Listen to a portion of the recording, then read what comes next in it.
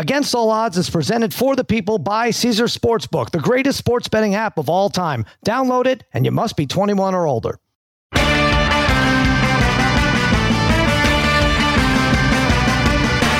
right, welcome to Against All Odds, part of the Extra Points Podcast Network, powered by Omaha Audio. Cousin Sal comes to you on a Wednesday morning. Mikey Meatballs fiddling with the knobs. Babyface Joel Solomon producing this disaster of a show. And joining me as always, my wizards of wagering, my gurus of gambling, my barons of betting, my overlords of the odds, a degenerate trifecta, Harry, Brother Brian, Darren, the Parlay Kid. What is happening, fellas? What's going on, Sal? Hey, Sal. What's going on, buddy? Well, we are 15. Somehow we're still 15 days away from kickoff. The fact that Hard Knocks is here makes it feel so much closer than it is. And maybe the fact that Harry took 7 minutes to get his audio to work before the pod gets me in the mood. I know football's coming because of that. But Harry, let me congratulate you first. Monday night, you had the Commanders. They beat up on the biggest streak in all of sports, the Ravens. Cut them short at 24 consecutive preseason wins. Good job by you. Last second field goal by Sly gets it done. Yeah, that was good. You know how things work, Sal. When these games are it looks so fishy, sometimes you just do have to go the other way. And that's what I said on Monday's pod, is that it's the only game on. It's on national television. Yeah. Buck and Aikman doing the game. Oh, here we go. Why are you fishy. You got to win. You want to win, and now you're going to talk your way out of why it was a good pick. Because Buck and Aikman did the game. That's why they converted 3rd and 13, because Buck and Aikman. That's why the game was close. And the streak was on the line. Yeah. And I told you about 8 minutes ago when you slammed me, why did you take the Commanders? I said, don't worry, the final's going to be 29-28. Well, I'll tell you what, they ran for a big first down, the Ravens, not to get too deep in the weeds here. They're up 28-20 in the fourth with the ball, and they ran for a first down. Maybe I'm getting out of sorts. So the Commanders score, don't get the 2-point conversions. Ravens could kill the clock. They really ran it like they didn't care about the streak, Parlay Kid, didn't it? Like, all right, they just gave the ball right back, even though they had passed midfield kind of easily. And then I don't know, Washington came. It felt like real football is what I'm getting at there with the game. It did kind of feel like real football. You got to keep in mind, the Commanders could say whatever they want to, but they wanted to win that game. They played their starters a lot longer than the Ravens did. I mean, the Ravens didn't even play starters. Mm-hmm. Commanders had a lot of their starters out there throughout the game. It seemed to mean a lot more to them. Didn't the Ravens know that Buck and Aikman were calling the games? You think some of the starters would want to show off a little bit. And the bottom line is, Sal, I mean, Harry could just say, hey, I got really lucky. He should say that. It's 4th and 13, and they draw a pass interference call on a ball that went 30 yards out of bounds. Right. On a play. He also mugged him beyond belief. He did, but I wonder if it was catchable. I'm not saying it wasn't. It was the right call. Darren, you're right. Without that, you don't win. I mean, it's as simple as that. It's still lucky, but like a lot of our wins were lucky. It has nothing to do with Buck and Aikman. I disagree. Listen, I'm joking there, but also, Darren, you're right. Some starters played by Washington more than Baltimore, but Sam Howell looked very efficient, very good in those 2 quarters that he played. He did. And when we went over what team that finished in last place that might finish first this year, my Washington pick doesn't look terrible. All right. Well, we're going to get to the NFC East. I think we'll do that tomorrow for Friday's podcast. Today, we're doing AFC South, AFC West. Listen, I think it's stupid. We talked about this on Extra Points, and it's a preseason game, but I feel like Washington, the locker room at least, there might be some false bravado. Who cares what spurred it? But this win could be like, you know what? We're putting everything behind us. We're putting a Dan Snyder behind us. That was a big win that everyone seemed to be watching. So as dumb as it may be, maybe the Commanders are on the right track, at least emotionally as a team. But the fact is, let's just start already. The fact that we're 15 days away, Bri, is ridiculous. What are the rosters now? Get it down to 75 players and let's get pros going this weekend, Bri. Come on. Enough. Let's do it. I'm ready for it. I mean, we got college ball week 0 to look forward to, but anyway, go ahead. What were you going to say, Brian? No, I will say, I mean, that was definitely the most exciting preseason game of all time, right? And the fact that, I don't know if you guys noticed, I mean, Parlay Kid and I were talking about this on that last drive. The Ravens literally, I loved what they did. They literally just lined 11 defenders right up on the line of scrimmage. And they're we're going to send 7 guys at you every time. We're going to send 7 guys. Washington actually did a good job picking up those blitzes, but that was actually pretty fun to watch. Like, well, they were getting slanted to death. Yeah, you're right. There were like 11 guys within 2-3 yards of the ball. So that was interesting. All right. So we got that out of the way. The Ravens streak is over. Babyface Joel Solomon says Harbaugh should be on the hot seat now, right? I mean, you give him no passes anymore. With what, right, Babyface? Of course, this is what the Ravens were playing for. Yeah. Now they're what else is there? Yeah. What else is there? Preseason darlings, regular season they rack up double-digit wins usually. All right, we went over the AFC North and the AFC East on the last podcast. Go back and listen to that. First, before we get to the South and the West, let's hit Hard Knocks. I got to say, for the first time, I thought it was a little bit stale, and I'll get into why in a second. But first of all, Parlay Kid, do you know the 4 levels of competitors? Robert Saleh laid it out. It was the very first thing in the episode. You don't? I do not. You forgot already? It was that I wasn't paying attention to that at all. Oh, my God. Does anybody remember? They took a turn. That took a turn yesterday to where it just wasn't nearly didn't live up to the standards I think the first few episodes had set. So it just the only thing I remember really, because I'll be honest, I fell asleep in the latter part of that episode, but the only thing I remember is the join the club. Like Harry, all gas, no brakes. I just that's all I remember from that episode. You know, Saleh was wearing that shirt, and that was the mantra. But all gas just reminds me of Harry. Yeah, all gas, and his driver ran out of gas. Gas gagged on him. That's why he lost his sharp tank. Here are the 4 levels of competitors, and it was like a 2-minute segment. Survivors, contenders, competitors, and commanders. Now, he's got the word competitor in there in a list of levels of competitors, which I thought was weird. But survivors are the bottom feeders. Kid. Contenders are next. Then he wants everybody to be competitors, and then commanders. And everyone's like, okay. All right, whatever. In a way, I feel bad for these coaches because Vince Lombardi effed it up so much for all these guys because he came out with winning isn't everything. It's the only thing. And now everyone's like, oh, I got to top that somehow. Well, how do I do it? And let alone with cameras on you for like a month. So poor Robert Saleh has to come up with this. And this is what it was. Survivors, contenders. What would you rather be, Parlay Kid, out of those 4?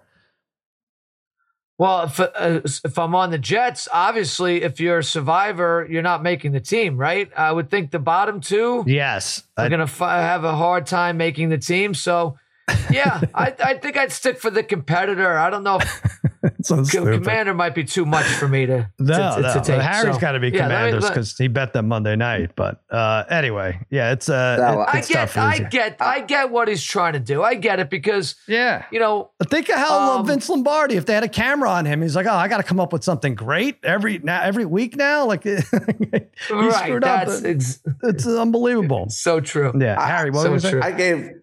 I gave this episode, the first 2 episodes, kind of like. I like that. Yeah. I gave B+ for both of them. Yeah. This one I gave C-, D. Interesting. I think it's very boring. I have to admit too, I fell asleep during it twice last night. Yeah. It was pretty cool seeing Ralph Macchio at the end. The Karate Kid was nice. Oh, so you did wake up. I mean, that was the very end. So you woke up for that? Yeah, very end. But just Saleh called Rodgers the goat at one point. And I just feel like after 3 episodes here, he's trying to be everyone's friend a little bit more than people respecting him as a head coach.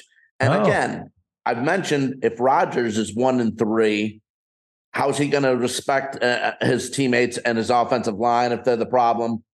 And it's not him, according to him. But what's Saleh going to do when they're 1-3? How's he going to handle these players after he's everyone's buddies, and then they're 1-3, and then how's he going to crack the whip?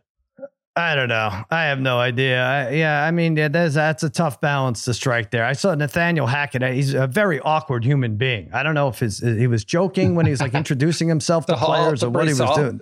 When he kept introducing himself to Brees Hall. Yeah. What was that? But my biggest problem with this and why it's different from previous seasons is we haven't really been introduced to any rookies, right? Like they're not setting up the cutscenes, which makes me think they're not going to have the cutscenes, because I read somewhere where they think that's mean, Parlay Kid, to show that the players are getting cut. Meanwhile, first of all, it's the thing I look forward to most, right? I mean, American Idol, you want to see the train wrecks, right? You want to see even the good singers getting cut. And I don't think it's mean at all. Like, no one's freaking out. The coaches are very nice about it. When the owners get involved, they're nice about it. So I kind of think they're going to abandon that, because we really haven't been, the Pitt rookie running back. That might not be a surprise now if he's cut, because he's kind of injured. Doesn't look like it's season threatening. And then you got the wide receiver rapper guy and maybe like a special teams guy, Gibson or something. But it doesn't seem like they're lining it up for that, which was my favorite part of Hard Knocks. Well, if they go away from that, they're losing a very big part of their show. Yeah.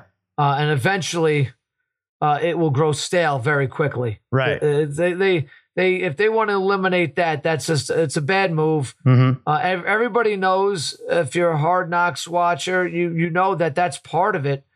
And that's what makes it so compelling. Mm-hmm.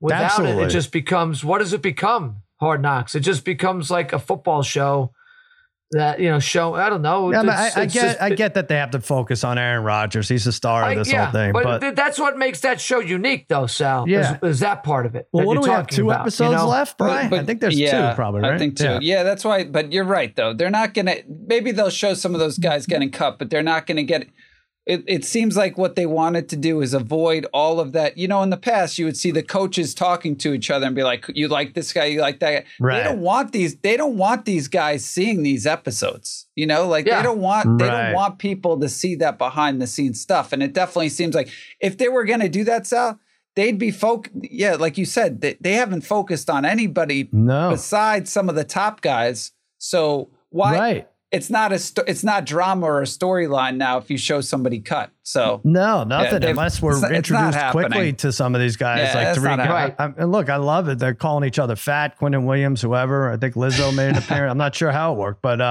there's other stuff that's good. But dealing with the wide receivers for a second here. First of all, Harry, Garrett Wilson is going to be drafted 8 to 12 picks earlier than he was going in any draft, thanks to last night's episode, with Rodgers calling him special and just showing him light up the field, and he's open every play and making great catches. So that's who you're going to take. He's going to be a first round pick of yours, Garrett. No, he's Wilson. Can I pencil that in? He's a keeper. He's a keeper. Not mine. John was keeping him, right? Isn't Brother John keeping him? Oh, right. That's right. He is a keeper, right? Oh, Brother John's keeping him. Oh. And of course, I drafted Jameson Williams above him last year, and then he gambles away and he's hurt and whatever. Well, you should keep Jameson Williams. I forgot Wilson was a keeper. Not. I'm looking at this. Wilson. Yeah, okay. It's a late keeper. I don't want any Jets. I don't want any Jets. You don't like any of them? Interesting. The other thing is, I would say for wide receivers, Randall Cobb, smart guy, good player, smarter than he is good. He made Aaron Rodgers the godfather of one of his kids years ago. And Rodgers paid it forward by saying, hey, wherever I go, you're coming with me. And that's why he's a Jet. So, word of advice out there. Yes.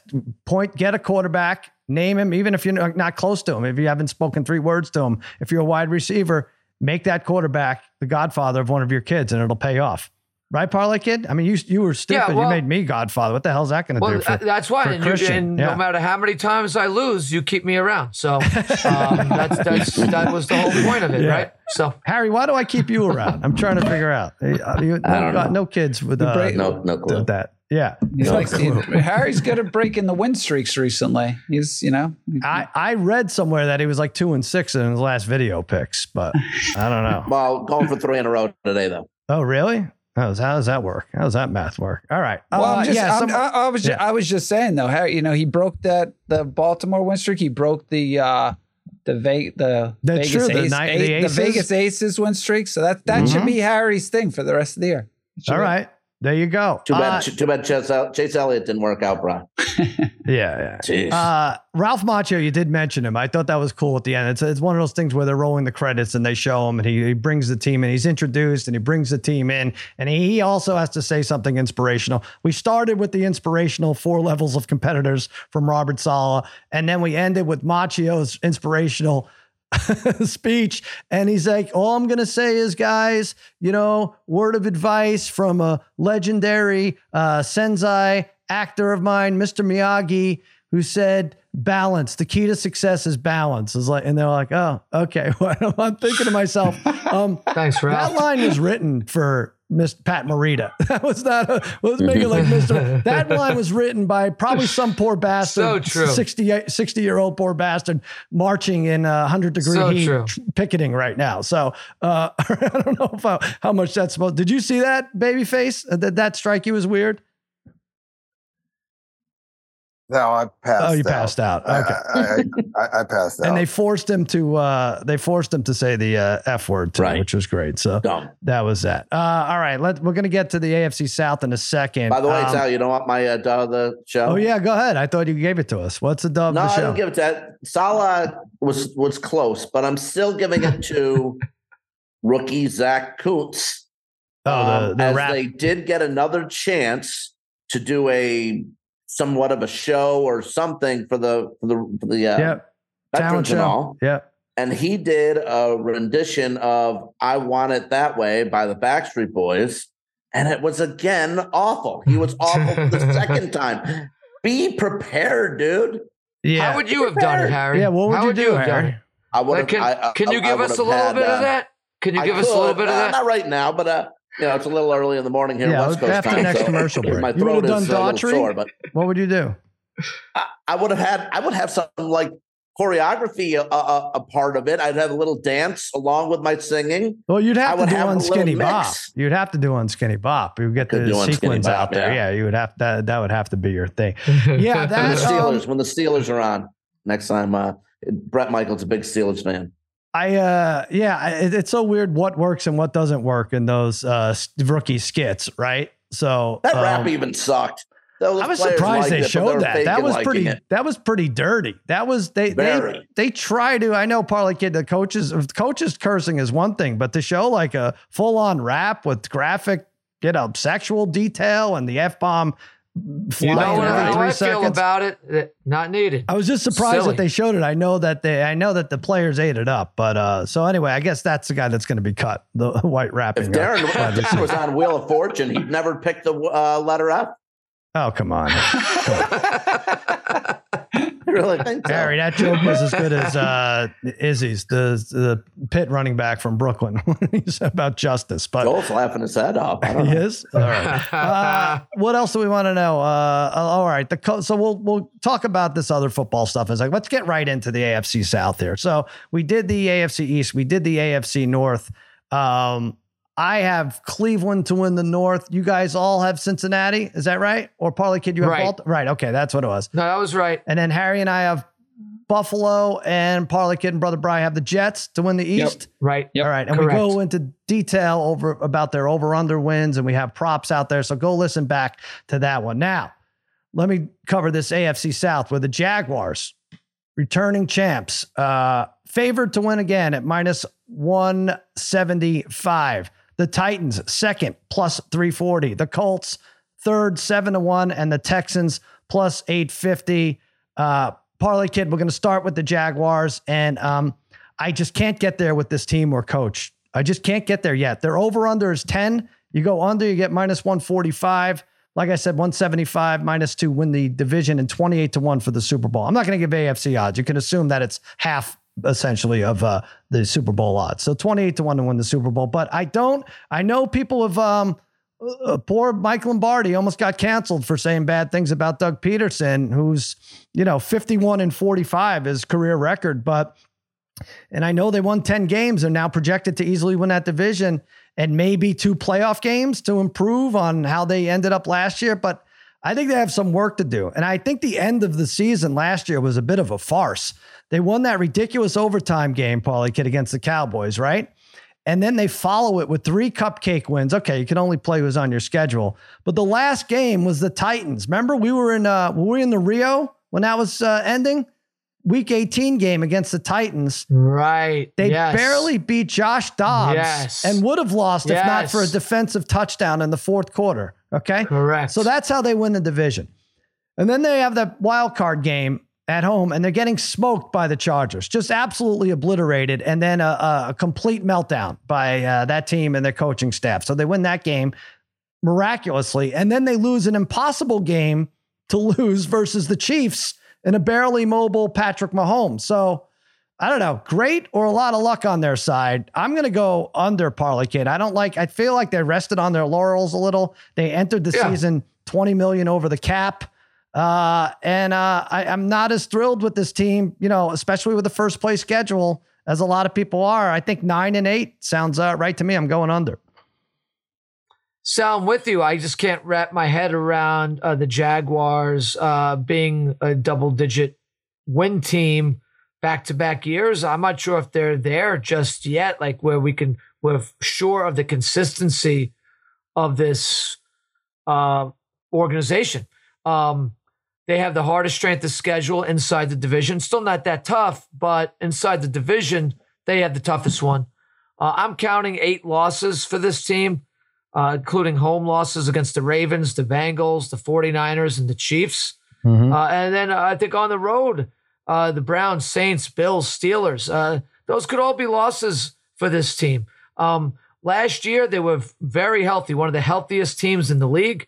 I think they got great production out of their receiving core with Kirk, Zay Jones, Ingram. I think those guys come back to the pack a little bit this year. I think they outperformed themselves last year, et cetera. The offensive line is still not up to par with the rest of the league.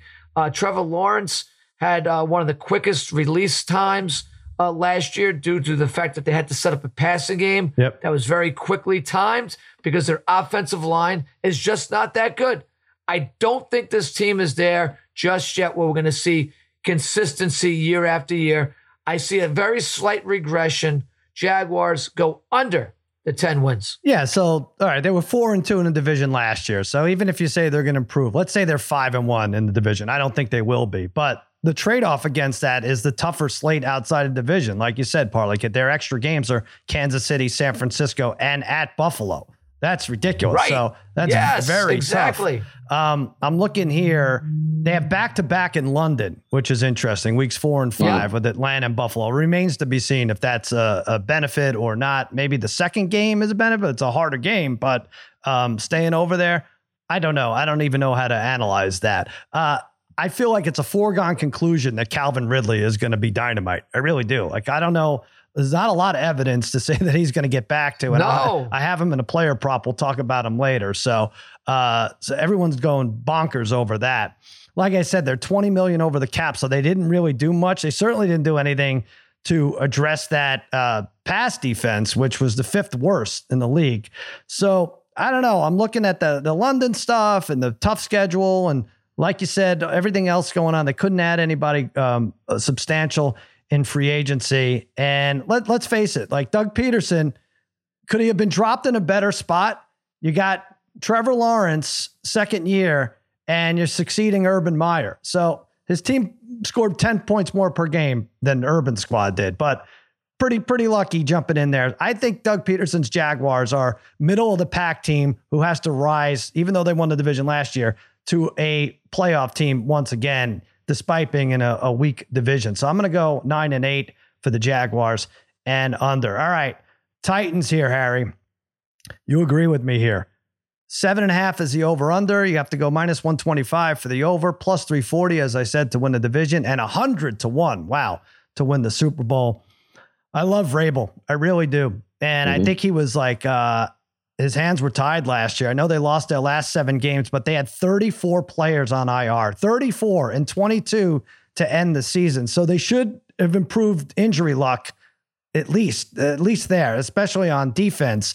Their defense was weird. Worst pass defense, 275 yards a game, best run defense. But the thing that gets me, like, people may think he's washed up or whatever, but the DeAndre Hopkins signing really made me think, all right, this team's they're giving it a go here. This is a last hurrah potentially for this team. They add Hopkins. They draft Skoronski. They had offensive line problems, even though, Henry's right up there for most rushing yards every single year. I still think he has another year in him. And like I said, don't forget, Josh Dobbs started last year in a Week 18 game. It would have put them in the playoffs if not for a weird defensive touchdown at the end. I don't know who it's going to be, if it's going to be Willis or Levis or Tannehill, but I like them to get to 8, and I'll even say 9 wins, Harry. What do you like? Wow, 9. I think this is a weird team, tough to figure out. I'm going to go over with you, Sal, over 7.5, but I think 8. You mentioned Vrabel. He's a heck of a coach, and no matter what personnel he's had on the field, he always succeeds. The Titans have had 7 wins or more every year since 2015. Total consistent team here. The addition you mentioned of DeAndre Hopkins gives Tennessee a passing game with a huge weapon finally. Since they, last year they didn't have it because they traded away A.J. Brown. Derrick Henry still has it and proved it after his 1,500-yard season last year. He's had 1,500 more yards rushing in 3 of the last 4 years. I just think the key to this team is to keep Tannehill on the field. He can monitor games. He can control games. And the D, I think the D is better than you think, Sal. 6 of their 10 losses last year, they lost by 21 or less just because they didn't have much of an offense. They could have maybe had a couple more wins and gotten in the playoffs. I think, again, this team is weird. 6 of their last 10, they lost by 21 or less? They 6 allowed, of their 10 losses. They allowed 21 or less. They allowed 21 or less. They allowed 21 or less. Okay. All right. That's it. I was going to correct you on 21 or fewer, but the fact that they lost by that many was what I was drawn to. All right. Yeah, I'm looking at their schedule. They have a week 6 in London against It should have been Kansas City on the road last year. I don't know. Yeah, they have a plus 11 rest advantage. Like between the injuries and the schedule, that should be more in their favor this year. I like them over 7.5. I'm just banking on the best coach in the division right there. So that's my pick. All right, Colts parlay kid 6.5 is the over under minus 115. Either way you want to go there. 7-1 to win the division. 125-1 to win the Super Bowl. They have Shane Steichen takes over the Philly offensive coordinator. He's the head coach. Jim Bob Cooter. Well, but we hear that name all the time. He's the offensive coordinator. Year 1. I don't love this team. I know people want to get excited about Anthony Richardson and they're putting him in that first game, it looks like, but I feel like this team's a little bit cursed. They had the gambling scandal. They had the owner scandal. It's ongoing. They have this running back scandal. The best thing they did, cut Matt Ryan. They saved $17 million, but they lost out. I'll say this, and I know I'm jinxing it, Parlay Kid, on the Gilmore trade. The guy that was supposed to replace him was suspended and then cut. So I don't know. They add the edge from San Francisco they signed him for $11 million. They lose the linebacker from the Giants or Koreke. So I don't know. I'm looking at them. I just think this team is a mess. Like when they brought Jeff Saturday in, the owner says, "You want to bet against this guy? Put your money down. I'd love to see it, people." And then what happened? He lost one of the worst games ever we've seen on TV. Now Steichen makes his quarterbacks run. Hurts ran for 8 times per game on average. But I think this offensive line is rough. I don't know. They did a ton to address it. They allowed 60 sacks last year, which is second worst. I'm not impressed with their skill position guys, Parlay Kid. I mean, they're, you look at it like Pittman's their receiver. No. Yep. What if there's no Jonathan Taylor? I don't like it. I'm going under 6.5 for this team. I think they're one of the worst actual teams in the league. Sorry, Megan Gale. You're agreeing with me, Parlay Kid. So I think 6.5 is way too high for this team. Yeah. Historically, it's a bad combination. Rookie quarterback, rookie coach. Right. And we got that here with the Colts. I mean, I'm not saying it's not going to work out in the long run, but usually short term, it's difficult. Their offense ranked 32nd in the league last year. Mm-hmm. They were a bottom feeder. And what have they really done to get better? I mean, this offensive line used to be the strength of the team. It has regressed, gotten a little bit older as these years have gone by, and they're not really ranked amongst the elite units of the league anymore. You don't pressure the quarterback very well, and now your secondary with the loss of Gilmore, and then the suspension of the guy replacing him is really, really decimated that unit. again, rookie quarterbacks generally win at about a 36% clip in year one. That does not bode well for this franchise. Their best player, Jonathan Taylor, that situation is a mess, a total mess. We'll even see that probably they're looking to trade the guy. I don't know what's happening there. And like you said, there's nobody scary amongst their skill position guys. Pittman, Pierce, McKenzie. They're all, if you told me that they were your bottom tier, like second and third best receivers, there's nobody elite there that scares you or that's going to really help Richardson out early in his career. Yep. Those guys don't get into the end zone very often. You're not a under. Mo Alley Cox guy, Parlay Kid. I thought you were a big. I'm not even sure if he's the starting tight end anymore. Second. I think Woods is on the depth chart. On the depth, right? So I just not convinced that this team's going to win 7 games, Sal. I think this is the easiest one we're making here, Sal. Yeah. I don't know. Well, I could be wrong. They could prove me wrong. I'll eat some crow, but it's tough because people are like, well, you got the Colts and the Texans. You have to love one of them to go over. I'm like, I don't think so. I think we'll do the Texans in a second, but what if one of them, what if they both have 6 wins? Like, wouldn't that be an improvement? What the Colts had 4 wins. What if they go to 6 next year? Right. We're going to go to the Texans at 3. What if they go to 6? So I go under. They have a week 10 in Germany against New England. Used to be a great matchup. I wonder if the Germans think they're getting Brady Luck or Brady Manning, but they're not. So that's it. I don't know. I see them under, and I'm with you, Parlay Kid. I think they're more like 3 or 4 versus 7 or 8. That's for sure. So I'm going to go under. All right, brother Brian, let's tackle these Texans. This DeMeco Ryans takes his job. He was the 49ers defensive coordinator. Yeah, I don't know if he should have taken this. So he might have screwed up. I feel like there was another job for him there, and now he's going to a team who, back-to-back one and done coaches. Right? He's a good coach. I think he should have waited it out, but he does get C.J. Stroud. They had the best free agency slate in the division. They added Mason, the guard. They gave him $22 million from Tampa Bay. They get Woods, the Tennessee wide receiver. Sheldon Rankins from the Jets is signed. Dalton Schultz, Parlay Kid, goes from Dallas to Houston. They lose Cooks. I'm looking here. They're going to be favored in 2 to 3 games, right?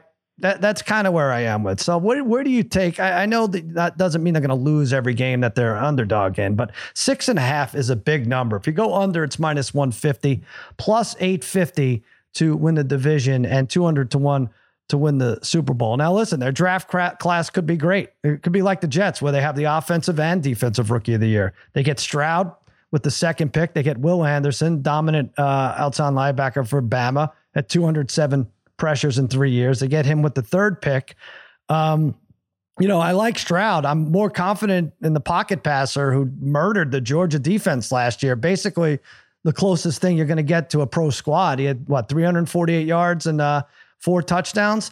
But I think they're better for sure, Bri. But 7 and 10, I'm going to sign off on 6 and 11, which would double their wins. But I would pass on this mostly. But if forced to give a pick, I'll go under. But Bri, I'll hear you're over. I could be convinced. Yeah, I could see where a pass might be. I could see somebody doing that. And look, they were like my sleeper team when we gave out teams to win divisions, because I was saying plus 850. I thought was really good value. Now, can you go from the bottom of the league to a 7-win team? I know it's very hard, and Parlay Kid just talked about this before with rookie coaches, rookie quarterbacks. It's tough, but I will say, look, anything from Lovie Smith is a serious upgrade. I still don't know why they made that hire last year. Not that last week. He played hard that last week, boy. that last week, damn That's the coach I want, week 18. I know. But look, I do think DeMeco Ryans going to be a good head coach. I know what you're saying, potentially maybe waiting that out, because it is always tough with the rookie QB. But I think he's going to improve that defense drastically, especially having Anderson there. I mean, Pierce, I thought, was a really good running back last year until he hurt his ankle late in the season. Schultz, while not great, is at least an upgrade at tight end. And I do think their offensive line has a chance to be sneaky good. So if you put that together with a schedule that is very favorable, right? Because if you look at that you play the worst teams. You play the AFC South. You play the NFC South. Your extra game is home against the Cardinals.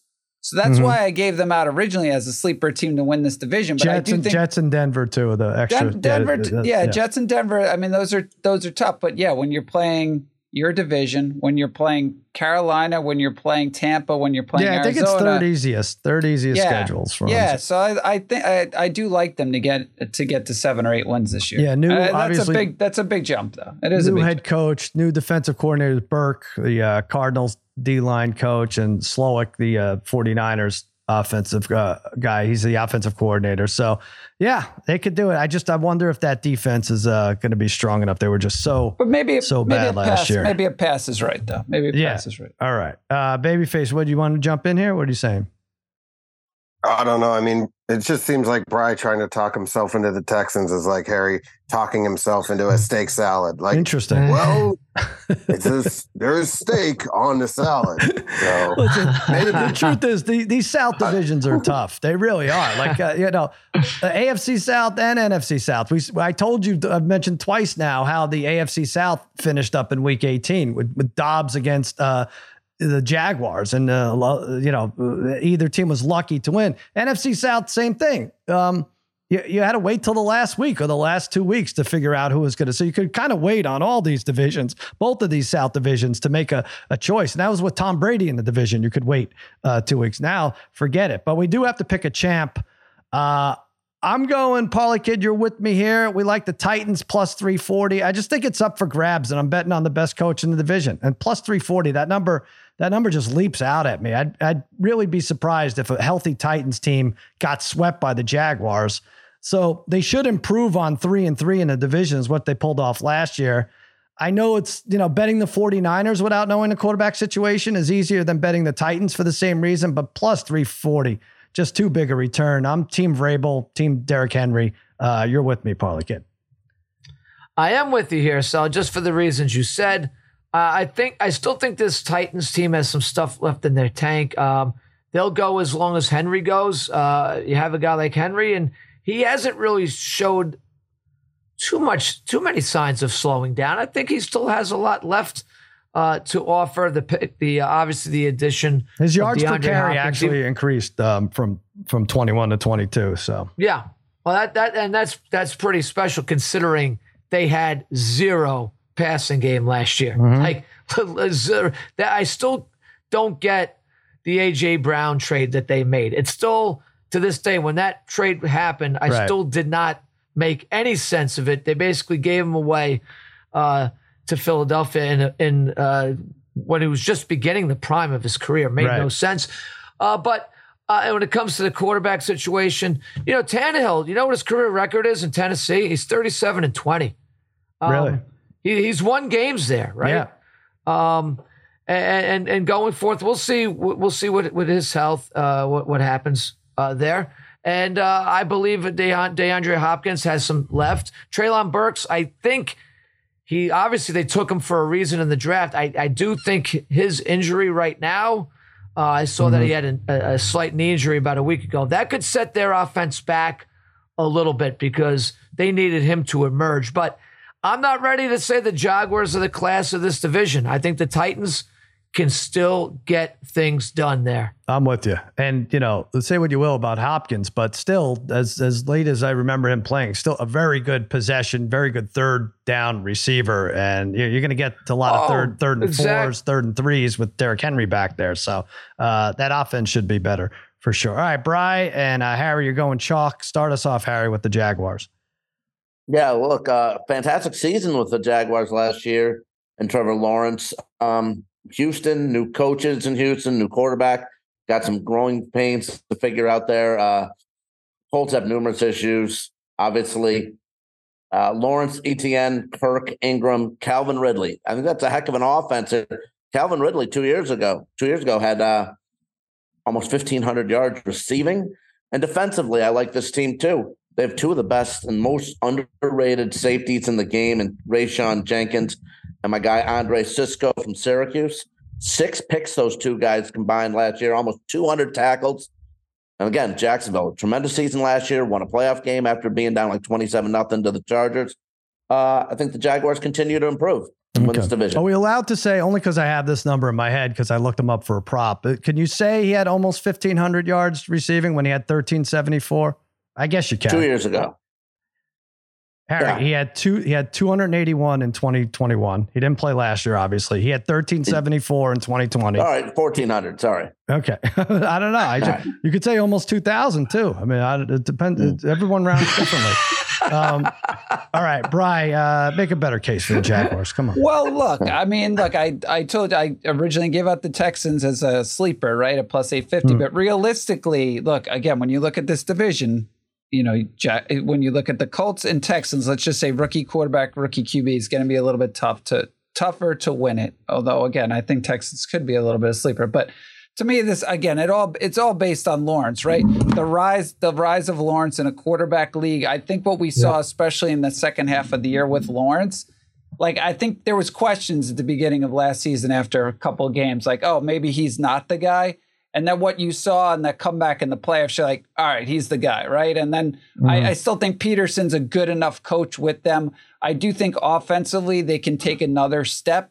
There's a question about their depth. I mean, if ATN can stay healthy, I do think they have a lot of weapons on the field. They have some young tackles that will continue to get better. I'm not necessarily sold defensively on them. They seem to have some depth questions.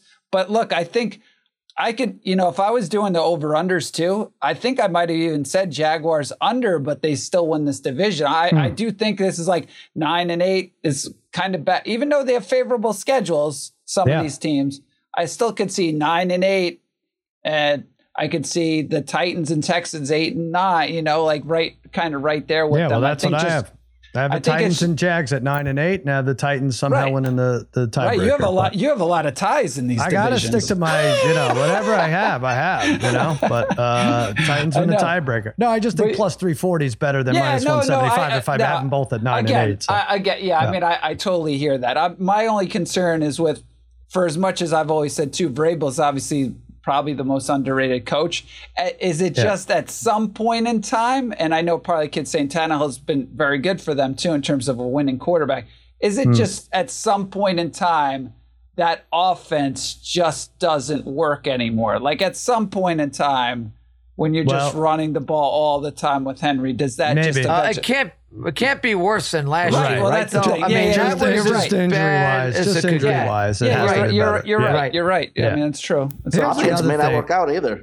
Here's the other thing I would say. So, the teams that everybody's excited about, there are probably 3 or 4 teams everybody's excited about. The Jaguars, the Lions, the Jets, and maybe throw the Dolphins in there. I'm not talking about like the Chiefs and the Bengals, the teams that everybody normally, the Eagles, but I feel like those 3 or 4 teams, somebody's got to disappoint, right? So I can't like the Lions and the Jets and the Jaguars and the Dolphins. Right. So I know I don't want to crap on Trevor Lawrence, but that's my team to regress. I thought they got a little lucky down the stretch, and that's where I put it. And by the way, there were like 3 projected 10-win teams last year that didn't. The Rams didn't get there, right? The Packers and who else am I forgetting? There's Tampa Bay, I guess, right? Even though they won the division, they weren't close to 10. There's going to be, there's going to be 2 or 3, right? That that drop off. Yep. All right, let's do. I feel like we spent a lot of time on this division, too much. We still have to do props, and we'll do our team props first. I'm going to go Colts lowest scoring team 10-1. Now this is different from worst record, which I don't have the Colts by a win or so. I have the Rams being worse than the Colts, but the Colts could score 5 games and win 5 games and score nothing. They had 289 points last year, which is only 2 points more than Denver had at the bottom. Richardson, it could be tough for him to figure out. I don't even agree, Parlay Kid, with putting him in week 1, because then you're stuck. Like if after 3 games he's junk, right? You kind of lose all the fans. Like I don't know. I thought Minshew would be the guy at least week 1. But either way, Anthony Richardson's not putting up 30 points in each of those first few games. Again, I mentioned they're a cursed team thanks to the owner, who knows how this Jonathan Taylor issue resolves itself. And Parlay Kid, they're a Michael Pittman injury away from having the worst wide receiver core. What would it be? Like Pierce, McKenzie, and Perryman? So give me 10-1 odds for the Colts to be the lowest scoring team Parlay Kid, you like them under division wins, 2.5, right? Yeah, I'm getting a plus number, plus 110 for them to go under 2.5 division wins. Maybe they split with the Texans. Mm-hmm. Maybe you split with one of the other teams, and I think the other team gets you twice. I think 2 and 4 is the path for this Colts team in this division, and even that would be could be high in one respect, because I just don't have this team winning more than 4 or 5 games. I don't see how they're winning 3, even in this less than mediocre division. They win 2 max, so take the under at a plus number here for them in terms of division wins. All right, Brian, we're all over it. We are all over the Colts. Yeah, we're all shorting the Colts. This is an interesting one too. The last winless team, Colts, 14-1 odds. Look, last winless team. I know there's a bunch of bad teams this year with Tampa and Arizona and the Colts and some others, but and I know. Look, you look at their schedule and you're like, all right, their schedule's not awful. But look, if I'm a Colts fan, I'm super excited about Richardson. I was looking for rushing yards props for him all over the place. But I tend to agree with you. Like, Sal, I think they should have waited. Why not wait? Because you're not gonna have, I mean, look, unless something crazy happens, you're not gonna have an awesome year. Like, why not wait like week 3 maybe, and you're like, all right, maybe you sneak in a win or two. And now you're like, and then you have, but if you lose, now you have excitement, right? We've seen this a million times. Just that kind of asking for trouble with this. I know, but then look, you have you went over it before. Just a terrible summer. The Taylor situation's kind of gotten out of control. I doubt they get a trade partner with them. So this could just be ugly for the first couple of weeks. And like I said, they have winnable games, but I also have them losing at the Texans in week 2. I have them losing at home. So that's again, if you start off 0-2, I know they have some other winnable games, but this is a team that lost their last 7 last year. I think Richardson's going to be a fun quarterback to watch. I just don't think they have a lot of pieces there. And I don't know. I thought 14-1 was pretty good because I don't know. I think this team is going to be a 3 or 4-1 team. So why not take a shot with them there? Well, here's what you got going for you. They have not won an opener since 2013. Yeah. So it's another pretty damn good there. So with the rookie, and they're at Houston that second game. I don't know if you said they were home, but they're at Houston. So I'm trying to think. Home against Jacksonville first, right at Houston. I'm wondering what that line would be. So I mean, that's the one you have to get past, right? To get them off and running. Houston still might only be 3.5, but whatever. I mean, it depends. But I know you're home. You have the Rams too in there, whatever. But McVay's going to win some games. I mean. So I think at Houston's going to be lower than 3.5, isn't it? They're both expected to win 6.5 games. So at Houston would probably be about 1, very close. But anyway, I don't mind that at all. I would have just thought the home team's 3 points either side. Yeah, I could be wrong. Could be. All right, Harry, you have. You're going Texans here. You like the Texans? Like over 2.5 division wins at even money. I hope D'Amico Ryan succeeds in Houston. I think C.J. Stroud and Will Anderson bring winning attitudes as rookies to this team. Brian mentioned Pierce had a nice season last year for a team that really was anemic on offense. He had almost 1,100 yards, 5 touchdowns, and then got hurt, but a nice season.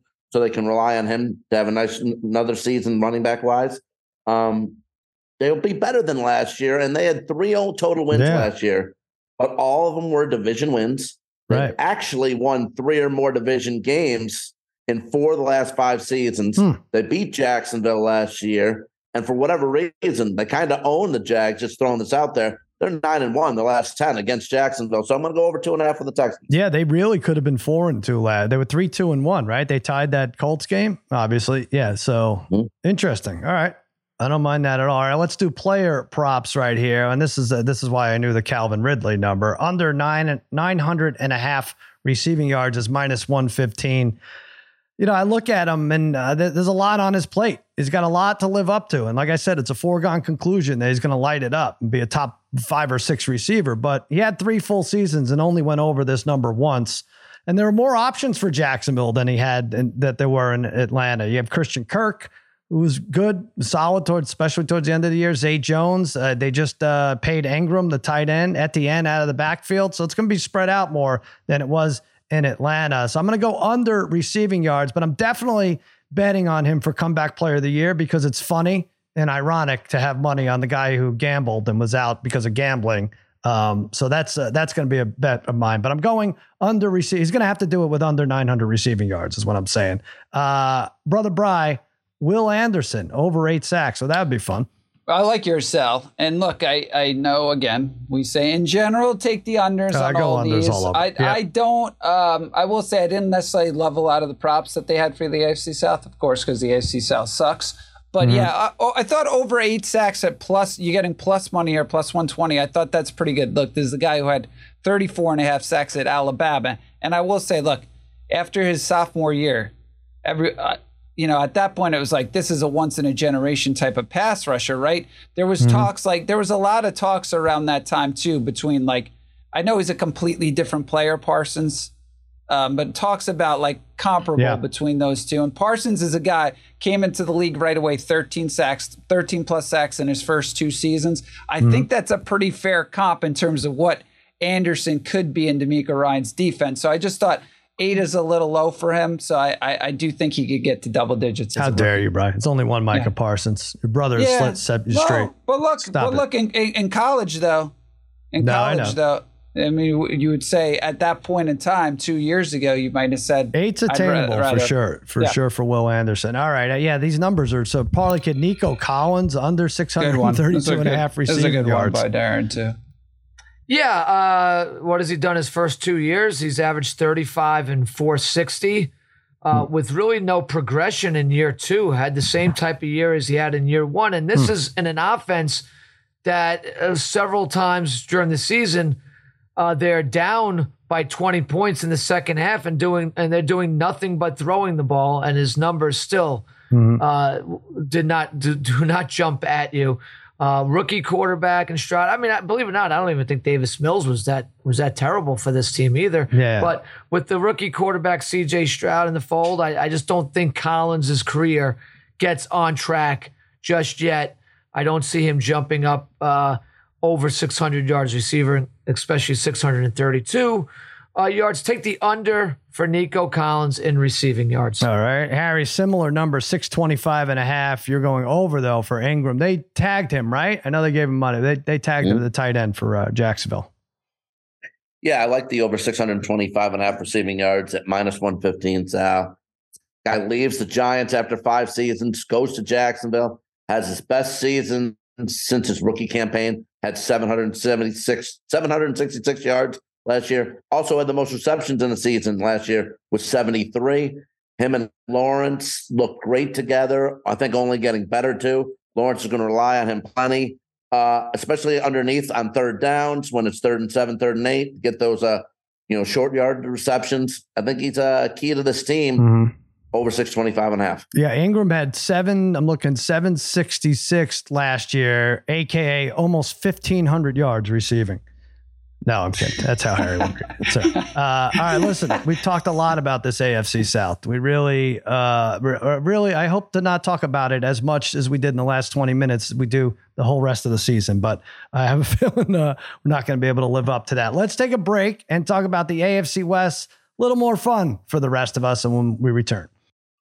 Why should you bet with Caesars Sportsbook? 2 words, Caesars Rewards. Every bet brings you closer to the types of benefits only Caesars can offer. Hotel stays, VIP experiences, sports and concert tickets, and more. It's not just an app, it's an empire. You must be 21 and older and physically present in Arizona, Colorado, Illinois, Indiana, Iowa, Kansas, Louisiana, Maryland, Massachusetts, Michigan, Nevada, New Jersey, New York, Ohio, Pennsylvania, Tennessee, Virginia, West Virginia, Wyoming, or Washington, D.C. Sports betting is void in Georgia, Hawaii, Utah, and other states where prohibited. Know when to stop before you start. If you have a gambling problem, Illinois, Maryland, New Jersey, Ohio, Tennessee, Virginia, West Virginia, Pennsylvania. If you or someone you know has a gambling problem, crisis counseling and referral services can be accessed by calling 1-800-GAMBLER. Or Maryland, visit mdgamblinghelp.org. Or West Virginia, visit 1-800-GAMBLER.net. Arizona, call 1-800-NEXT-STEP. Colorado, D.C., Nevada, Wyoming, Kansas, call 1-800-522-4700. Indiana, call 1-800-9-WITH-IT. Iowa, call 1-800-BETS-OFF. Louisiana, call 1-877-770-STOP. Massachusetts, if you or a loved one is experiencing problems with gambling, please call 1-800-327-5050 or visit gamblinghelplinema.org for 24/7 support. Michigan, call 1-800-270-7117. New York, call 877-8-HOPE-NEW YORK or text HOPENY.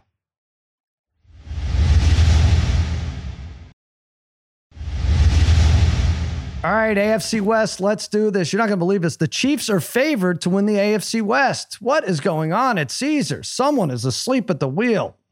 Now, minus 175 to win the AFC West. The Chargers, second, 3-1 odds. The Broncos, third, 5-1 odds. And then Bry's lowly Raiders at 15-1. Let's start with these Chiefs. Their over-under totals 11.5. If you go over, it's minus 135. They're 6-1 to win the Super Bowl. We talk about it all the time. And the fact that they won shouldn't interfere with the plan, Brother Bry, we have, which is to bet the Chiefs to win the Super Bowl every year and to bet Mahomes to win the MVP. Yeah, although I stopped doing it last year, of course. Of course you did. Of course you did. I think I said that plan originally because we were talking about, all right, this guy's going to win 4 or 5 Super Bowls in the next 10 years. Let's just keep going. I stopped it, so I got to get back on this for the next few. Listen, I could be a contrarian, but they've hit over 11.5 in each of Mahomes' 5 years. And I really don't need to look at much else. He's healthy. They're great. He's barely walking. They're great. Why would I go under? Andy Reid. Sorry, Harry. Great. 117-45 with this team. I'm trying to look at their changes. They little offensive line shuffling. Jawan Taylor over Orlando Brown. One's in, one's out. Again, they're going to have a tough schedule. It's never easy. I think they only have 2 1 p.m. Eastern games, which is crazy. They play your Raiders on Christmas Day, Bri. They go to Germany against Miami, week 9. They open Detroit, at Jacksonville, and Chicago. Should be easy. That defense, we could talk as much as we want about Mahomes, and we should, but that defense is tremendously underrated. I get the Mahomes talk, but they held the Jags to 17, the Rams, to 10. The Seahawks to 10, Bry's Raiders to 13. We were there for that. It was second in sacks with 55. The Jones holdout, Chris Jones holdout worries me a little. He actually said that he's willing to hold out until week 8. I don't know why you would say that. It's not exactly Muhammad Ali predicting an 8th round knockout, but so I don't know. Their wide receiver situation, Scantling, Darius Toney is banged up a little. One of these guys, Moore or Rice, is probably going to emerge as a stud. And they have Patrick Mahomes. I don't know what else to say. That defense is solid. They play the same teams they beat up on every year in the division. And I'm going to go over 11.5. I have 13 wins for the Chiefs. Bri, you have over as well. Yeah, look, how do you not go over with the Chiefs at this point? And I will say, I think I was first looking at them for top seed. And then I was like, you know what? The schedule is obviously really tough, but I still think they get to 12. But look, all of the AFC West, they have tough schedules, but all of their, especially the Chiefs, their tough games are all at home. Look, Cincy's home, Buffalo's home, Philly's home, right? Mm-hmm. And they have dominated the AFC West now forever. They just don't lose to the AFC West. It's funny. The only team, if they ever lost the West team, was the Raiders. Mm-hmm. Over the last 6 years, right? That's the only team they maybe lose a game. So yes, it might be more competitive here in this division, but worst case, I feel like they're 4-2 in the division, likely 5-1. And like you said, one of their weapons, whether it's Sky Moore, Tony, one of those guys is going to have a good year for them. I don't have any concerns with pieces they lost, like Juju. Who cares? I don't think that really matters to me. So lost to Frank Clark. Frank Clark's probably one of the big names, Frank right? Clark, yeah, I will. And like you said, defensively, the thing is, look, again, too, maybe with an over-under, you're a little concerned early on in the season because that is the time where usually the Chiefs defense is this is the year their defense sucks, and then they get around to the playoffs, right? And then they ramp it up there before the playoffs. But I still think 12-5 seems right for this team. You cannot go under with Mahomes until he actually goes under, right? How you can't. You have to. If he goes under this year, then you could start having that conversation. But you can't do it now. Yeah, and even the games they lost, it wasn't the defense's fault, really, right? It's usually a hiccup in the offense. They lost the Colts 20-17. Did we watch that game together? Was that in New York? Was I in Brooklyn for that? They screw around sometimes too offensively. They play. They lost to the Bills 24-20. All right, that's expected. But I do like I said, Clark being out, but they replaced him Zoma, the defensive end for Kansas State, had 21 sacks in 2 years. That was their first round pick. He'll play opposite Karlaftis. So I like this defense. Obviously, like what Mahomes does, he figures it out. They'll spread the yards out either way. So we're both going over. Chargers now. Parlay Kid, you're with me here. 9.5 is the over-under. You go over, it's minus 145. I will not be doing that. They're 3-1 to win the division, 22-1 to win the Super Bowl. Yeah. I'm sorry. I know he's a Dayton guy. I don't like this Staley. I think they have a good team and they lose games because of him. I really do. They're 19-15. Yeah. He did stupid things like played the starters week 18 and a couple of them got hurt and going into that playoff game against the Jags. Plays this too high shell defense. If you read about it, it seems like no one on the team understands what it is. You know, they didn't win games they weren't supposed. They were 1-5 as dogs and 9-2 as favorites. Now they have Kellen Moore in there, who really could be their coach this time, you know, next year or maybe even earlier. So we'll see how he meshes with Justin Herbert, but he could. Herbert obviously signed the huge deal. He could mesh with them, but it just could be a bunch of weird games that they lose, right? They always lose dumb. Pencil in Sunday night game versus Bears in October is a loss. Home game against the Bears. Like they'll lose that game. That's what they do. And they're getting older too. I know they drafted Quentin Johnson. They drafted 2 TCU receivers, including in addition to Max Duggan, the quarterback. But, you know, Keenan Allen, 31. I feel like he has like an 7-8 touchdown ceiling. Schedule's never great. Miami at Tennessee and at Minnesota to start. Week 6 to 10, parlay kid. Dallas at KC. I mentioned Chicago at the Jets and Detroit. I got this team under. I'm not going to go crazy. I have them at 9 and 8, but I'm not picking them to get 10. That's for sure. Yes, I'm right on with you, and I want to like Staley because he's a Dayton guy, but right. I can't believe in him. He's come from, it's a strange background, right? He was a quarterback at Dayton. And then he becomes a pretty well-known defensive coordinator for the Rams. Last year, he's calling plays for the Chargers. It's like the guy's still trying to figure it out. And I just don't know if he's going to figure this out in enough time to save his job. I mean, if you really look at what the Chargers did last year, even in some of their wins, they won by such slim margins. Oh, yeah. All right, you beat the Rams late in the year when they were done. But like you said, you barely beat the Titans late in the year when they were done.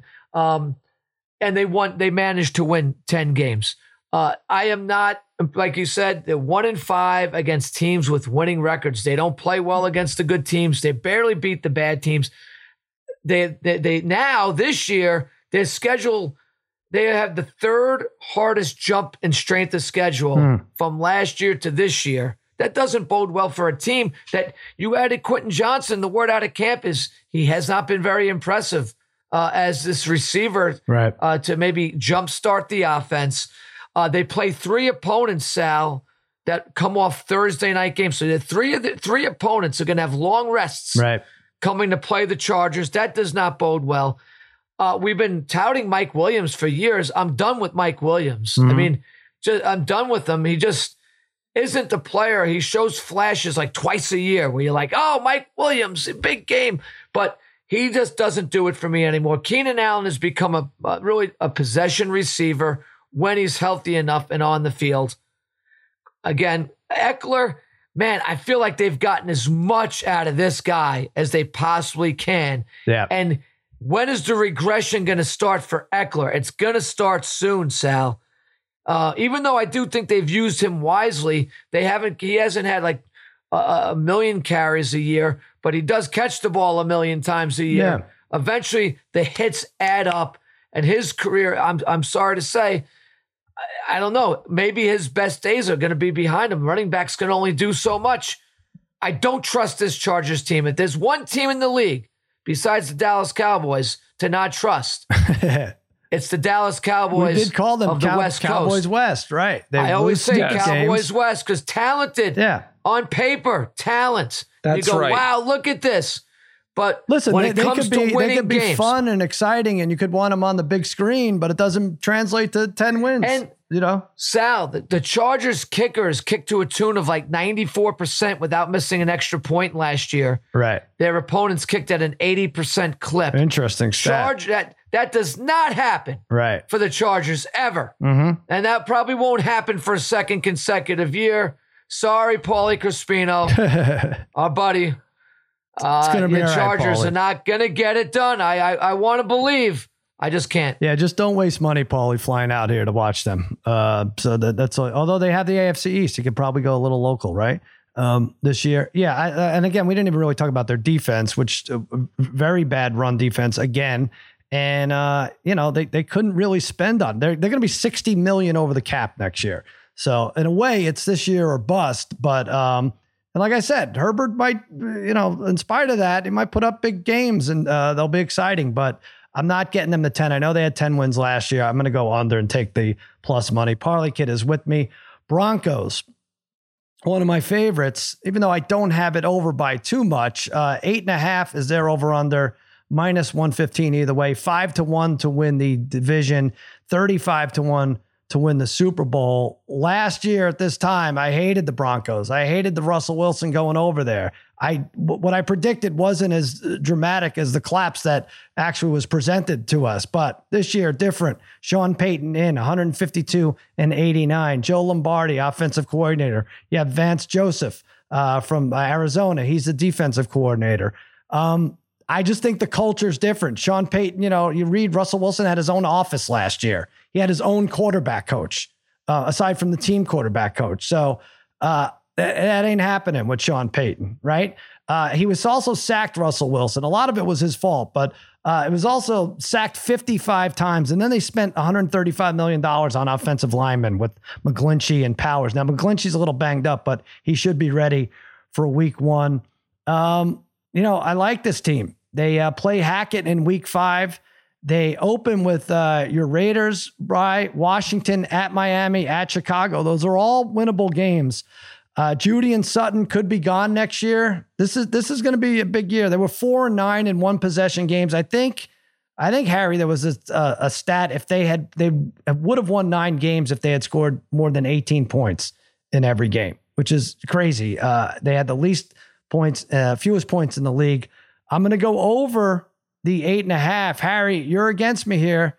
I like Russell Wilson. I like what Sean Payton's going to do, and I think it gets them to 9 wins. Another tough team. I'm going to go under 8.5. I think they probably get to 8, but just 5 wins last year. 2 were against Arizona and Houston. They won those 5 games by a combined 23 points. I really don't care for the wide receivers.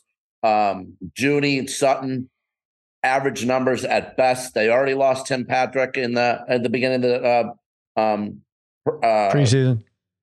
preseason. They picked up Marvin Mims other day, who was dropped by Detroit and released.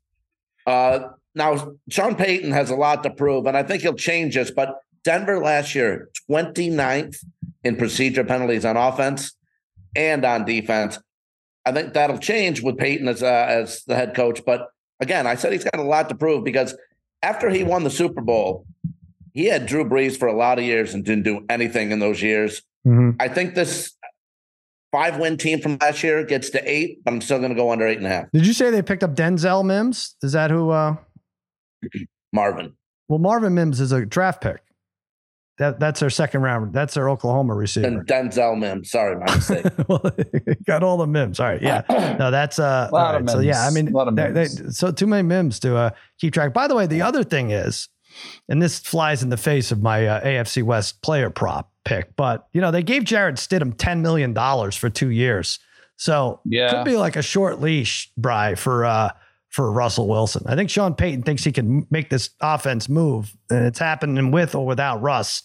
So keep an eye. If they go to Stidham, it can't be great. It's not going to be. It might not be great, but I think they only have to get to 9. So I got him. I know you have experience with him. All right, Brian, I'm going to give you your Raiders all to yourself. I'll just mention that they're over under 6.5. You go under, it's minus 130. They're 15-1 to win the division and 45-1 to win the Super Bowl, which is interesting. That's probably the lowest odds for a 4th place projected team, right? 45-1 to win the Super Bowl. It's stupid. I think a lot of Raiders fans right there in Vegas making the bet. What the hell? I'm going to go under. I can't stand taking this team. Brian, I picked them to win the division last year, and they had a billion close games. They lost all of them. They were 0-5 in 3-point games or fewer. It doesn't mean they turn it around with Jimmy G and that questionable defense and a stud running back who's holding out. I'll give it to you. I'm going under, and I think under in a big way. And I think you agree. Well, that was the thing, right? 2 years ago, they won close games, right? They made the playoffs. Last year, I mean, look, they lost how many games when they were up like 17 points? I mean, they set some unbelievable records, losing 5 games, with huge leads, which is unheard of. Terrible job by McDaniels. And look, I am going under here. But I was super pessimistic about this team like a few months ago. I'm starting to be a little bit more a tiny bit more optimistic. I don't know why. Maybe that's because that's all because of AOC, Aiden O'Connell. There's going to be a time when Jimmy G goes down, so at least you have some depth there at quarterback. But the line's going to be okay. It should be a good offensive unit. I actually think while their loss for the Raiders is an addition by subtraction, I just think it is for them this year. But I am totally still concerned defensively. I've said this last year. There was no more important player, I think, defensively than Max Crosby. If he either made a great play or the defense was pathetic. Pathetic. And what concerns me is Tyree Wilson, who could be a very good player for them. He just got cleared last week. So it has me thinking he's not going to be productive for the first month or month and a half. I would just think he's not going to be that productive. So there's just too many question marks, lack of depth on defense, and the schedule is rough. You go at Denver. So I will say the Raiders tough. Yep. Raiders have had a lot of success with Denver. So if they're going to beat anybody, Denver's probably going to be the same. But you go at Denver, at Buffalo, and then you're like, oh crap! It's it might not be good. So I'm leaning the under 6.5 here. At one point though, it was 7.5. I would have much rather had that. Yeah, that's right. But yeah. So yeah, I think it's Crosby and maybe Wilson if he pans out. They bookend those guys and not a ton else on defense, right? There's just, as you said, they had 6 interceptions last year, which tied for the fewest. Yeah, I know that's a lucky stat or unlucky as it is, but no turnovers. The back end of the defense 2 years ago, they outplayed what they should have been 2 years ago. I just think that the concern I have with 6.5 with the Raiders is. The Raiders I feel like they don't know how to be bad enough, right? If they're gonna suck, McDaniel's not gonna want it. He's never gonna tank. His team is never gonna tank. They're gonna try every game. So they're gonna be right. And maybe this is more a pass because I feel like they're gonna be right around that 6 number. So it's gonna be it's gonna be interesting. McDaniel's was 6-0 with Denver, and then 11-28 since. Yeah, he's as hot as the seat gets, I think, with a big name Vegas team here. Yeah, you look at the draft, it's nice, right? Wilson, Michael Mayer, the tight end for Notre Dame. They got the defensive tackle at Alabama, Aiden O'Connell, who could be starting, Brian. Yeah, they like some of their other guys too. Yeah. Yeah. Just Renfro's another one. Mysterious. Went from 103 to 36 catches. I know he was injured for a little bit, but I will say Renfro and Waller last year, those guys, questionable every week. They weren't playing. Even Renfro last year, sure-handed. Usually he was dropping balls. Waller dropped a bunch of touchdowns that cost them last year. So he'll be better though this year. I think he'll be better. Babyface, get Mike Lombardi on the phone and see if he's going over. He's betting against his son or for his son. Over under 6.5. We got to get a number out of him. This is setting up for a more disappointing season for Bry than Ozark season 4. It's just going to be disappointing. Nothing will ever top that for Bry. Yeah. Oh no, I hated every season of Ozark just as maybe the cartel will put the Raiders out of their misery like they did in Ozark. You got Rob Ryan as a defensive assistant, I'm seeing too, so that's fun. All right. AFC West champ, this is going to be anticlimactic. We all have the Chiefs. I don't think we're going to do this for any other division, but I don't know what to say anymore. I'm not sure why this number is so low at -175. They kicked the crap out of the Broncos. In fact, I don't know if I read that number. What did they've lost something like the Broncos lost 14 straight or something to the Chiefs. Yeah. Is it more than 14, that? 15. I think 15? Might be more.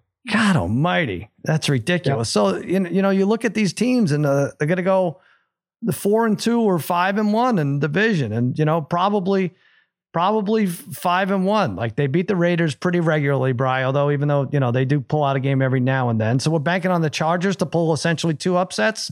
What are the strikes against them? A first place schedule? They always have a first place schedule. Great coach, maybe the best quarterback we've ever seen, and we fill in around those two. Parlay Kid, Chiefs. Yeah, this is an easy one, Sal. Like you're saying, at minus 175, I think there's not too often where you could say you're getting good value at minus 175. Mm-hmm. I think this is a case where you are. And like Brian said about Mahomes before, until he shows you he can't do it, you got to assume he's going to do it. Right. I'm a big Andy Reid guy, probably the best coach in the game in my book, in my opinion. They step it up when they need to step it up. Cast the characters at receiver, it doesn't matter. Mahomes just spreads that ball around. He'll throw for his 5,000 yards and like 40 touchdowns, and Pacheco will run the ball solidly. The defense will make enough plays. They win this division, Sal. I'm very, very, very confident. All right. Well, I understand me being confident and you being confident, but Harry picking the Chiefs to win the division. Is it just you waving the white flag here, Harry? That's what it seems like. A little, but at minus 175. Sorry about that. Solid on my brain. Kansas City at minus 175. I mean, haven't they hosted the AFC Championship game in like 5 years in a row? So like at minus 175, that's a steal. Still loaded, still hungry. Pacheco, tremendous rookie season, especially the second half of the season. I'll talk more about him in a second. And again, new coach in Denver, new quarterback in Vegas, and the Chargers are close, but just seem like they can't beat Kansas City at minus 175. Wow. Yeah, I feel like it should be about minus 220, 225. They're expected to win 11.5. The Chargers are expected to win 9.5. That's a pretty big gap. That's not a one-game gap, right? Yes. Like compare it to, is it the same as what the Jaguars are asking to pull off? I guess. Is it that's what's weird. Like compare it to the Jaguars, who are minus 175 also. They have a 2.5 game lead on the Titans. I don't know. It doesn't totally add up, but Brian, maybe you can make sense of it.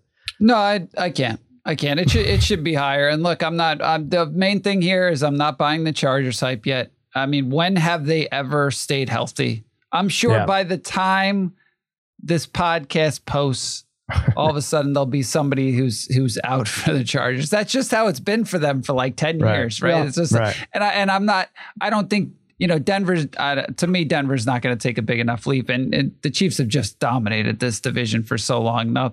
Nothing would change my mind on that. Yeah. All right. So let's do our AFC props, both team and player. No surprise here. I like Chargers to not make the playoffs at even odds, dead even. I went over my reasons why I don't like this team. And by the way, I still have them win 9 games. So maybe not a complete disaster for a hot seat coach, but not enough to make the playoffs. I have 2 teams from the North making it, 2 in the East, and then the other wild card team as the Broncos. So I'm pro Broncos, anti Chargers, but look, they barely made it last year with 10 wins. The year before, they lost that classic week 18 game, Bri, to the Raiders. So it's probably going to be close. It's a coin flip bet, but by my estimation, you in all likelihood have a team that's going to win the West, spoiler, in the Chiefs. And then you're left with the Chargers competing with like 5 or so other coin flip playoff teams for 3 spots. And that's if another team doesn't emerge. So I think there's a better than slight edge here on betting the Chargers to not make the playoffs with big hedge opportunities. Last 3 are Bills, at Broncos, and Chiefs. That's to end the season. Give me even odds Chargers, no playoffs. Somebody else has something on the Chargers. Oh, Parlay Kid. No, just a different way of doing this. Yeah.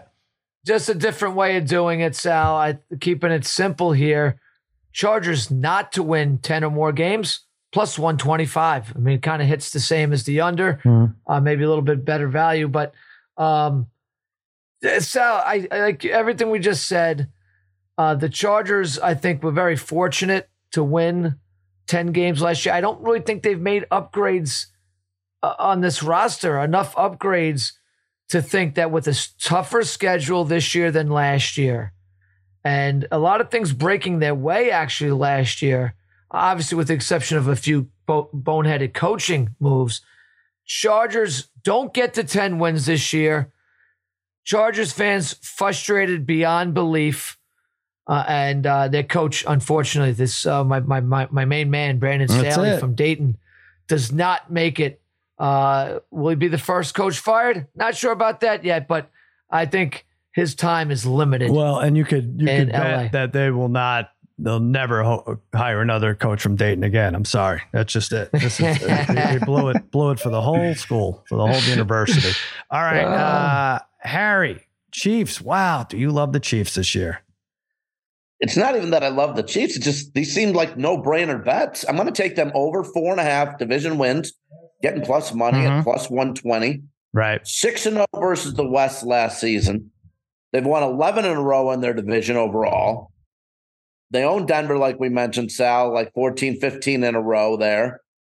They have won 5 or more division games since 2014. Yeah, wow. The only time they didn't was in 2020, and they had already locked up the number 1 seed and played Chan Henne in the final week and sat Mahomes. So aside from that, they've won 5 or more since almost 10 years now, 9 years. And I'm taking over half and you're getting plus money. And I know it's not the coach because they've had Mahomes all those 10 years, right? I mean, 2014 for them to win 5, right? Is that what you're saying? No, Alex Smith was, last time I checked, Alex Smith was the number 1 pick overall when he was drafted. Oh, just saying. Wow. Okay. All right. He goes down in the annals as one of the greats, Mahomes Alex wasn't. Smith. Okay. So now Alex Smith, the depths Harry will go to not give Andy Reid credit. And now we have to say that Alex Smith is a Hall of Famer because I don't know. Oh, that same year, Andy Reid lost a 21-point lead at halftime. Tennessee in the playoffs at home, but I know. All right. So anyway, all right, Bri, please take us out of here. Broncos under 2.5 division wins. Oh, I don't like this. Well, you might not like this, Sal, but look, the Broncos, I mean, look, of course, Peyton can change things here, but under 2.5 for the Broncos, under 2.5 wins, plus 130 here. And I'm not buying the hype just yet with them. I mean, there's a lot of things that have to go right for them. But look, under 2.5, the reason I like this so much is, look, you said it before. The Chiefs have murdered Denver now for 7-8 years. The Raiders have beaten them 6 straight. You know, so I feel like this is I think in all honesty, I think they split with the Chargers, they split with the Raiders, and then they lose 2 to the Chiefs, and you get to 2. That first game's big. That's a fun. It's big. You know, first game. Yep. Look, if the Raiders beat them at Denver, they're sweeping them for the year because I like them beating them at home. So I think 2 and 4 plus money. That seems like the realistic scenario to me of what's going to happen. Okay. Well, I don't know how they're going to make the playoffs for me if that's the case, but I'll redo my configurations. All right. Did I get to everyone? We just have to do player props now. Yes. Yep. You know, I hated Russ last year going into the season, and like I said, he failed more than even I predicted. But I'm going to talk about the past, where before last season, he eclipsed 23.5 touchdowns in 5 straight years. That's what I'm going with, minus 125. I don't like overs. I didn't like Russ. It doesn't really make sense, but I like Sean Payton. I like Judy and Sutton, essentially in contract years to put up decent numbers. Mims, the rookie wide receiver from Oklahoma, they think could maybe break out. It's not a big number to go over. It really isn't. You know, I'm going to roll the dice with Russell, hustle and bustle, man, Muscle Wilson, the high knees, the planks on the plane gone, combined with Sean Payton's guidance, gets him to 25 plus touchdown passes, take over 23.5. Parlay Kid, you have a quarterback prop as well. Yeah, I'm kind of with you on this. And maybe this is a little bit of a hedge for me against my other Chargers bets here. But I'm taking Herbert over 30.5 touchdown passes. I don't think it's a hedge at all. I think both could easily happen. Chargers don't make playoffs. Chargers stay under. Herbert has a big year. Yeah. Yeah. I mean, I'm just saying, technically, I don't really think it's a hedge, but it could be seen as a hedge. Listen, 31 in year 1, 38 in year 2. Somehow, how does this guy throw for 25 touchdown passes last year? What the heck happened? Yeah. There in LA for this guy to regress. Eckler steals a bunch. He really does. Well, he does, but he's also he's scoring touchdowns catching the ball because guys like Mike Williams and Keenan Allen don't score touchdowns. That's got to change this year, Sal. Yeah. They took Kellen Moore away from the Cowboys. I think Kellen Moore is going to help Herbert. I really do. I wasn't a big fan of that move for the Cowboys to go away from Moore, but Mark McCarthy wanted more control. Moore is going to be a big influence on that offense. Yeah. Like you said, I think these can both happen. Herbert is just too talented, right, Sal, to not throw for like 35 to 40 touchdowns a season. Seems like he should be there. That's the one thing about this Chargers team you could say. They don't, as a fan, you have to worry about everything else but the quarterback position. I also think that injury he suffered, how late in the season was that? I remember he had what was hit. that? Yeah. And I just don't think he was ever really the same after that. Yet he played in every single game. But I'm trying to think about how late in the season that was. He bounces back with statistically a big season. Take Herbert over 30.5 touchdowns, Sal. I think like your Wilson one, I love this one too. I'd almost parlay. If I could, I'd parlay both of them. I guess it's week 2. Was that week 2? Does that make sense against the Chiefs? Was it that early? I mean, he had a rib. I don't think it was that early, was it? It was a rib injury. Is that the one you're talking about? Rib injury. He had a couple. Yeah. That's it. Yes. Yeah. Fractured rib cartilage, second week of the season against the Chiefs. Was it really, Sal? Yeah. That was that early in the season. Yeah. He played through that. Boy, I tell you what, that certainly hampered him. Yeah. He'll bounce back with a huge statistical year, I believe. I don't know where it's all going to come from because I don't believe in this receiving core, but he's like Mahomes. He'll just get it done. Bry believes it too. He likes him for most passing yards at plus 450. Yeah, I like it plus 450. Look, he finished second in passing yards last season with weapons hurt and himself being hurt. He finished second the year before. 2 years ago, he threw for over 5,000 yards. Look, you have more depth. I know Parlay Kid was saying before about Johnson, the receiver, but you do add more depth at wide receiver. And just Kellen Moore being there, I think, opens it up a lot more for him. And I think, look, the thing that's always frustrating about them is they can move the ball. You know, they put up yards. They just can't score. They are 20 to 24 point a game, you know, scoring every game, and that's what they are. Yes, maybe this year it'll be a little bit better, but the yards are still going to be there. He is going to be top 2 or 3 again. So take him at plus 450. It's funny. You look at the schedule and they play the Chiefs in the last game of the year, and you want that to not mean anything for Mahomes. So if everything lays out the way we think it wouldn't be bad. He wouldn't play. Good. Yeah. Although Mahomes Not bad. I like it. did play. I like it. Didn't exactly sit the last game last year, right? And went nuts again. But they needed that game. So, all right, Harry, Pacheco, over 5.5 rushing touchdowns.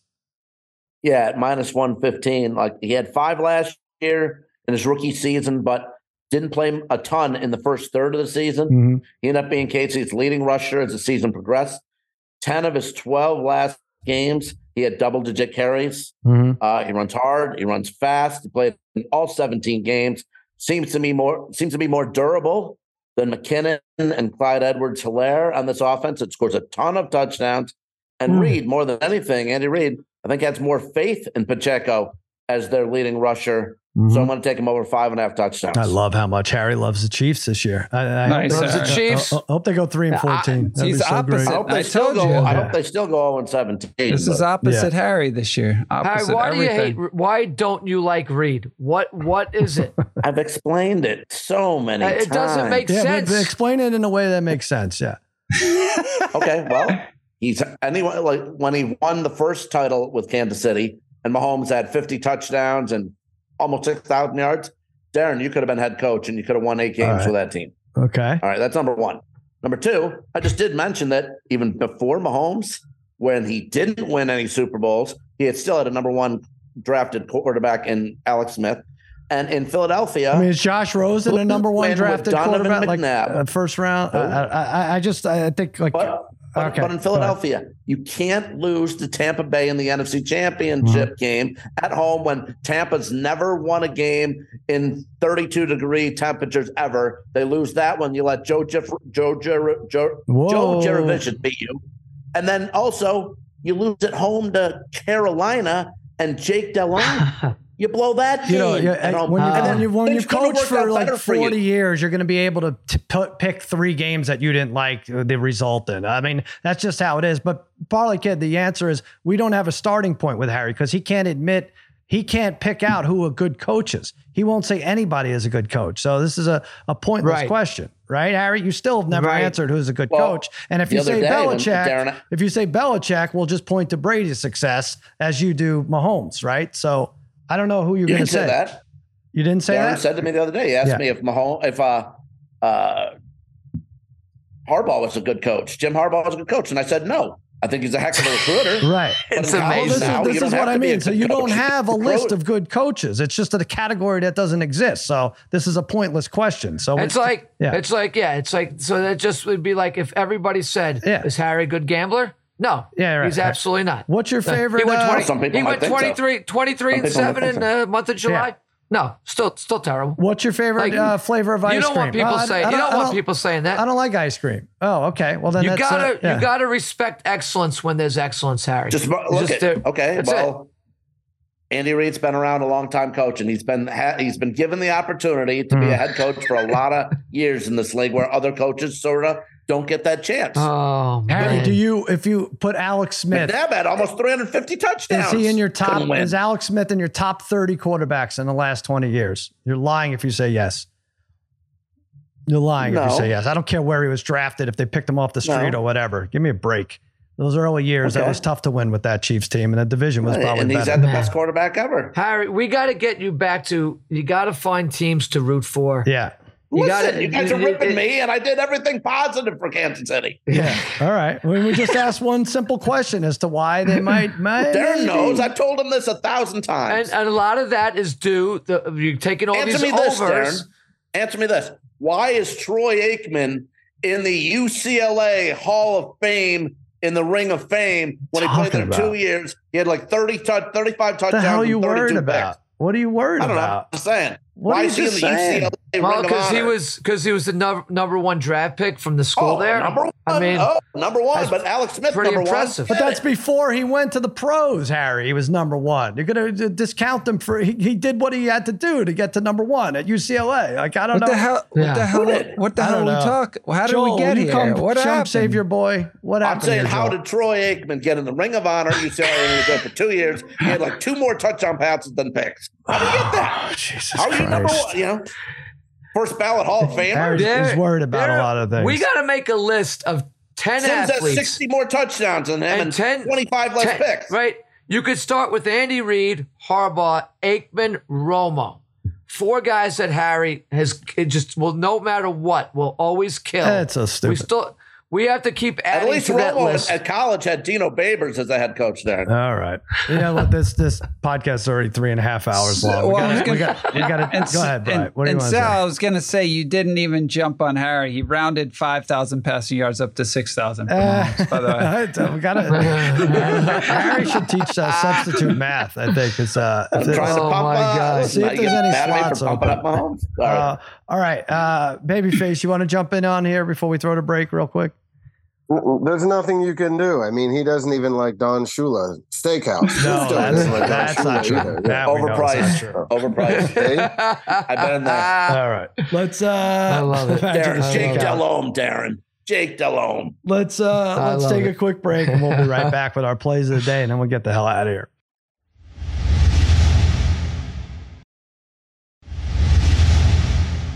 All right, play of the day for Wednesday. Not a ton of baseball action tonight. I'm going Red Sox, Astros over 9. It's minus 105. Boy, 10 runs yesterday in this game and 13 the day before. The batters in this series don't know what to do with themselves. 45 hits over 2 games. And now you have Urquidy versus Sale, Chris Sale. Urquidy's 2-3 with a 5.21 ERA.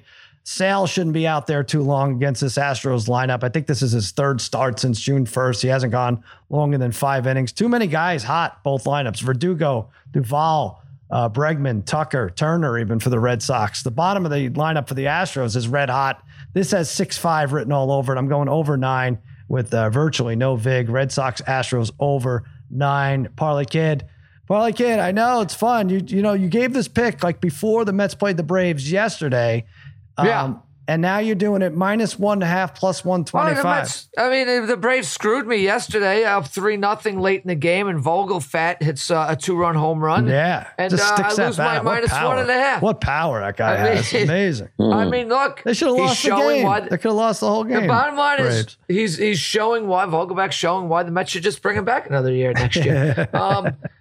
Sign him right now. Listen, me, but the Mets got gutty players coming through. That is one thing the Yankees you have to be jealous of. They are guttier than the Yankees are right now. Yeah, that's for sure. Stewart kid is fun. There's a lot of. My gosh, it's a text that we're going back between JJ Jastrzemski, myself, and Brian last night about the Yankees. Mm-hmm. It's just crazy. Yeah. So, but look, I'm going to come back with the Braves because the Braves have not broken the bats out yet this series. It's going to happen tonight. Charlie Morton on the mound. I don't know how this guy just keeps pitching. The guy just every year, he's so solid, has not given up a run in his last 11 innings. Those include starts against the Mets and the Yankees. So maybe that's not saying too much, but the Braves bats come to play tonight. They jump on the Mets for about 7 or 8 runs. Wow! And win this game. Quintana's been pretty good though, I have to say, for the Mets. Another guy that I don't know, getting it done yet. The Mets just stink. But Braves win in a rout tonight. They cover the 1.5 at plus 125. Take the Braves bats. They're bound to break out. Stewart, Ortega, Rouse. This team, I love it. I love what they're doing. My God. By the way, I didn't even look since Brian brought it up. I told you. That's what I'm saying. The Met fans are giddy. They're giddy about this season. Well, they have 5 teams to judge. They're not making the playoffs, but I want Caesars. Is Caesars even putting a line on it anymore? No, I don't even see playoff odds. All right, Brian, what's your pick? I'm going Giancarlo Stanton under a half a hit at plus 145. Seems good. Yeah. This Yankee team, this Yankee lineup. Oh my gosh. It's it can't get worse. It's pathetic. It's so you could call up a single A team and they would be bound to get more hits than this Yankees that's team. The thing. Right. It's incredible. They bring up the young guys yesterday. None of them get hits. Of course they don't. They're ruining all of them. But I will say, look, Stanton, is hits. The reason why you're getting like a minus 170 for him to get a hit is because he hits lefties well. Mm-hmm. But this is a guy. He's 1 for his last 18. 2 for his last 25. He's now batting 196, which actually seems very high for him. But in this game, he's going to face this lefty twice.